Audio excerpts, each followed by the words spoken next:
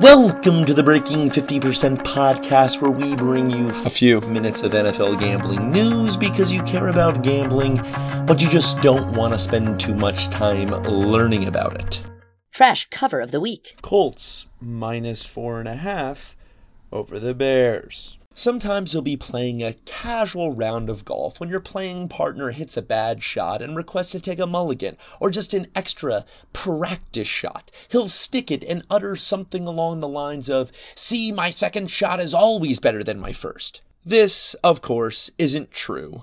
And it wasn't true for Connor Barth either on Sunday, the Bears kicker, who had a chance from 54 yards at the end of the third quarter to trim into the Colts' 19-13 lead. He missed, but there was a running into the kicker penalty, so he got his mulligan, and it was 5 yards closer. He missed that kick as well, but with 7 minutes to go in the fourth quarter, following a Brian Hoyer touchdown pass, the Bears had the 23-19 lead, and with the 4.5-point spread, it seemed like a cover was pretty close to being assured. The Bears still held that lead with 4 minutes to go in the fourth when luck found T.Y. Hilton to put the Colts up 26-23, but no problem. The Bears are working with 4.5 points. They've got the ball, 1st and 10, 3.5 minutes to go. Maybe they drive down and force overtime. Maybe they drive down and win the game with a touchdown. Maybe their drive stalls and the Colts have no need to score. Any and all of those scenarios are probably going to be good enough for a cover. But on the very first play of that ensuing drive, the Bears complete a pass. It looks nice. They got a first down. Oh, there's a fumble. The Colts recover, but the Bears defense holds. And then Vinatieri, unlike Barth, makes the field goal. Doesn't even need 2 tries. And now those 4.5 points aren't enough. The Bears mount a last-minute drive. It ends with a turnover on downs, and that is how you get a trash cover from Andrew Luck and those Indianapolis Colts. Least favorite comment of the week.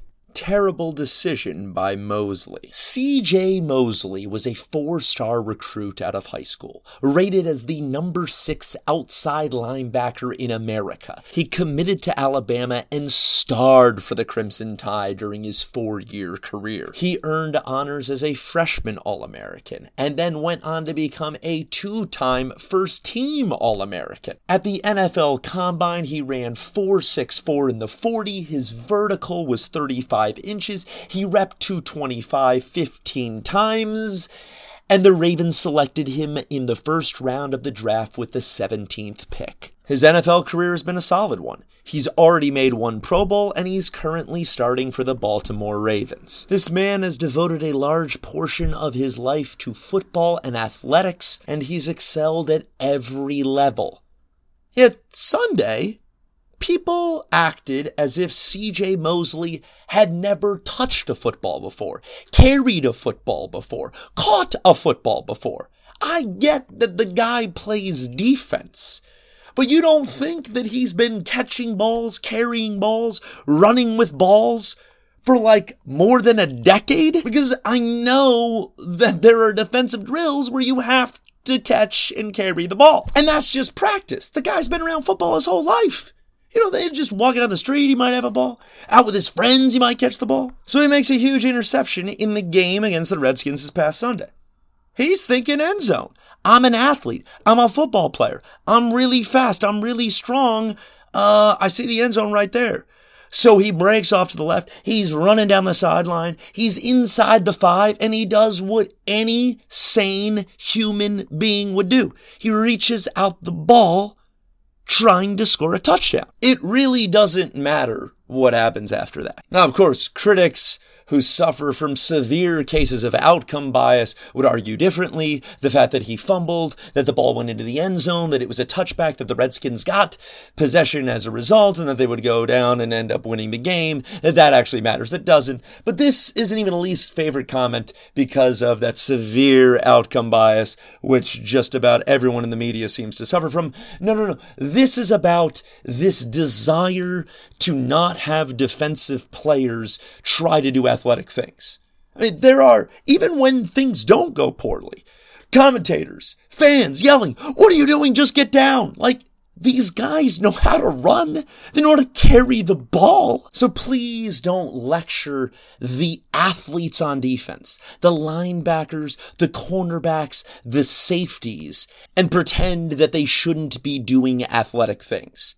If you are, I guess we will dip into the outcome bias a little bit, then you're never allowed to celebrate any defensive player who does do athletic things. Everyone, upon recovering a fumble, upon making an interception, just take a knee, and that's just what it is. Because you're on defense, you clearly don't know what to do. Reminder of the week. Brock Osweiler was not a good quarterback last year. This is not a reminder to the Houston Texans, an indictment of their signing of Brock Osweiler. This is the most important position in the sport, and taking chances there when there is a very small supply of great quarterbacks and you think you might have found one is not the craziest thing. It happens every year in the draft, and those guys haven't even done anything good in the NFL. Brock Osweiler did have some moments, but this is a reminder that they were merely moments, and the majority of his time in Denver was marred by extremely mediocre play. Last season, Brock completed 61.8% of his passes.